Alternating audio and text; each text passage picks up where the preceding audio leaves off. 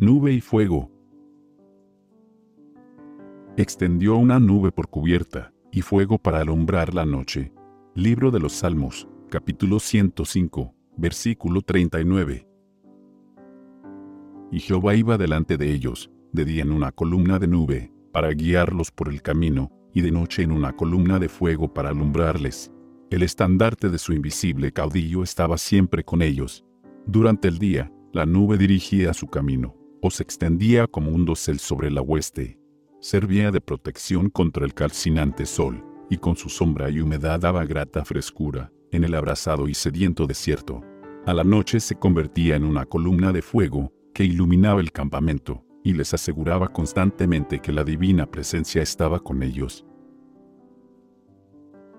En uno de los pasajes más hermosos y consoladores de la profecía de Isaías, se hace referencia a la columna de nube y de fuego, para indicar cómo custodiará Dios a su pueblo en la gran lucha final con los poderes del mal, y creará Jehová sobre toda la morada del monte de Sión, y sobre los lugares de sus convocaciones, nube y oscuridad de día, y de noche resplandor de fuego que eche llamas, porque sobre toda gloria habrá un dosel, y habrá un abrigo para sombra contra el calor del día, para refugio, y escondedero contra el turbión y contra el aguacero.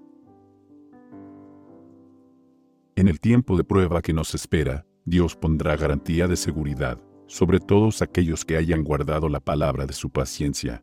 Cristo dirá a sus fieles: anda, pueblo mío, entra en tus aposentos, cierra tras ti tus puertas, escóndete un poquito, por un momento, en tanto que pasa la indignación. El león de Judá, tan temible para los que rechazan su gracia, será el Cordero de Dios para los obedientes y fieles.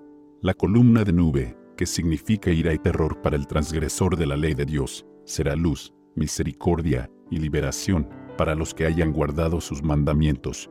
El fuerte brazo que hiere a los rebeldes será fuerte para librar a los leales. Cada fiel será ciertamente recogido y enviará sus ángeles con gran voz de trompeta, y juntarán a sus escogidos de los cuatro vientos, desde un extremo del cielo hasta el otro. Padre, gracias por cuidarme como al pueblo de Israel. Ayúdame a tener fe en tu protección.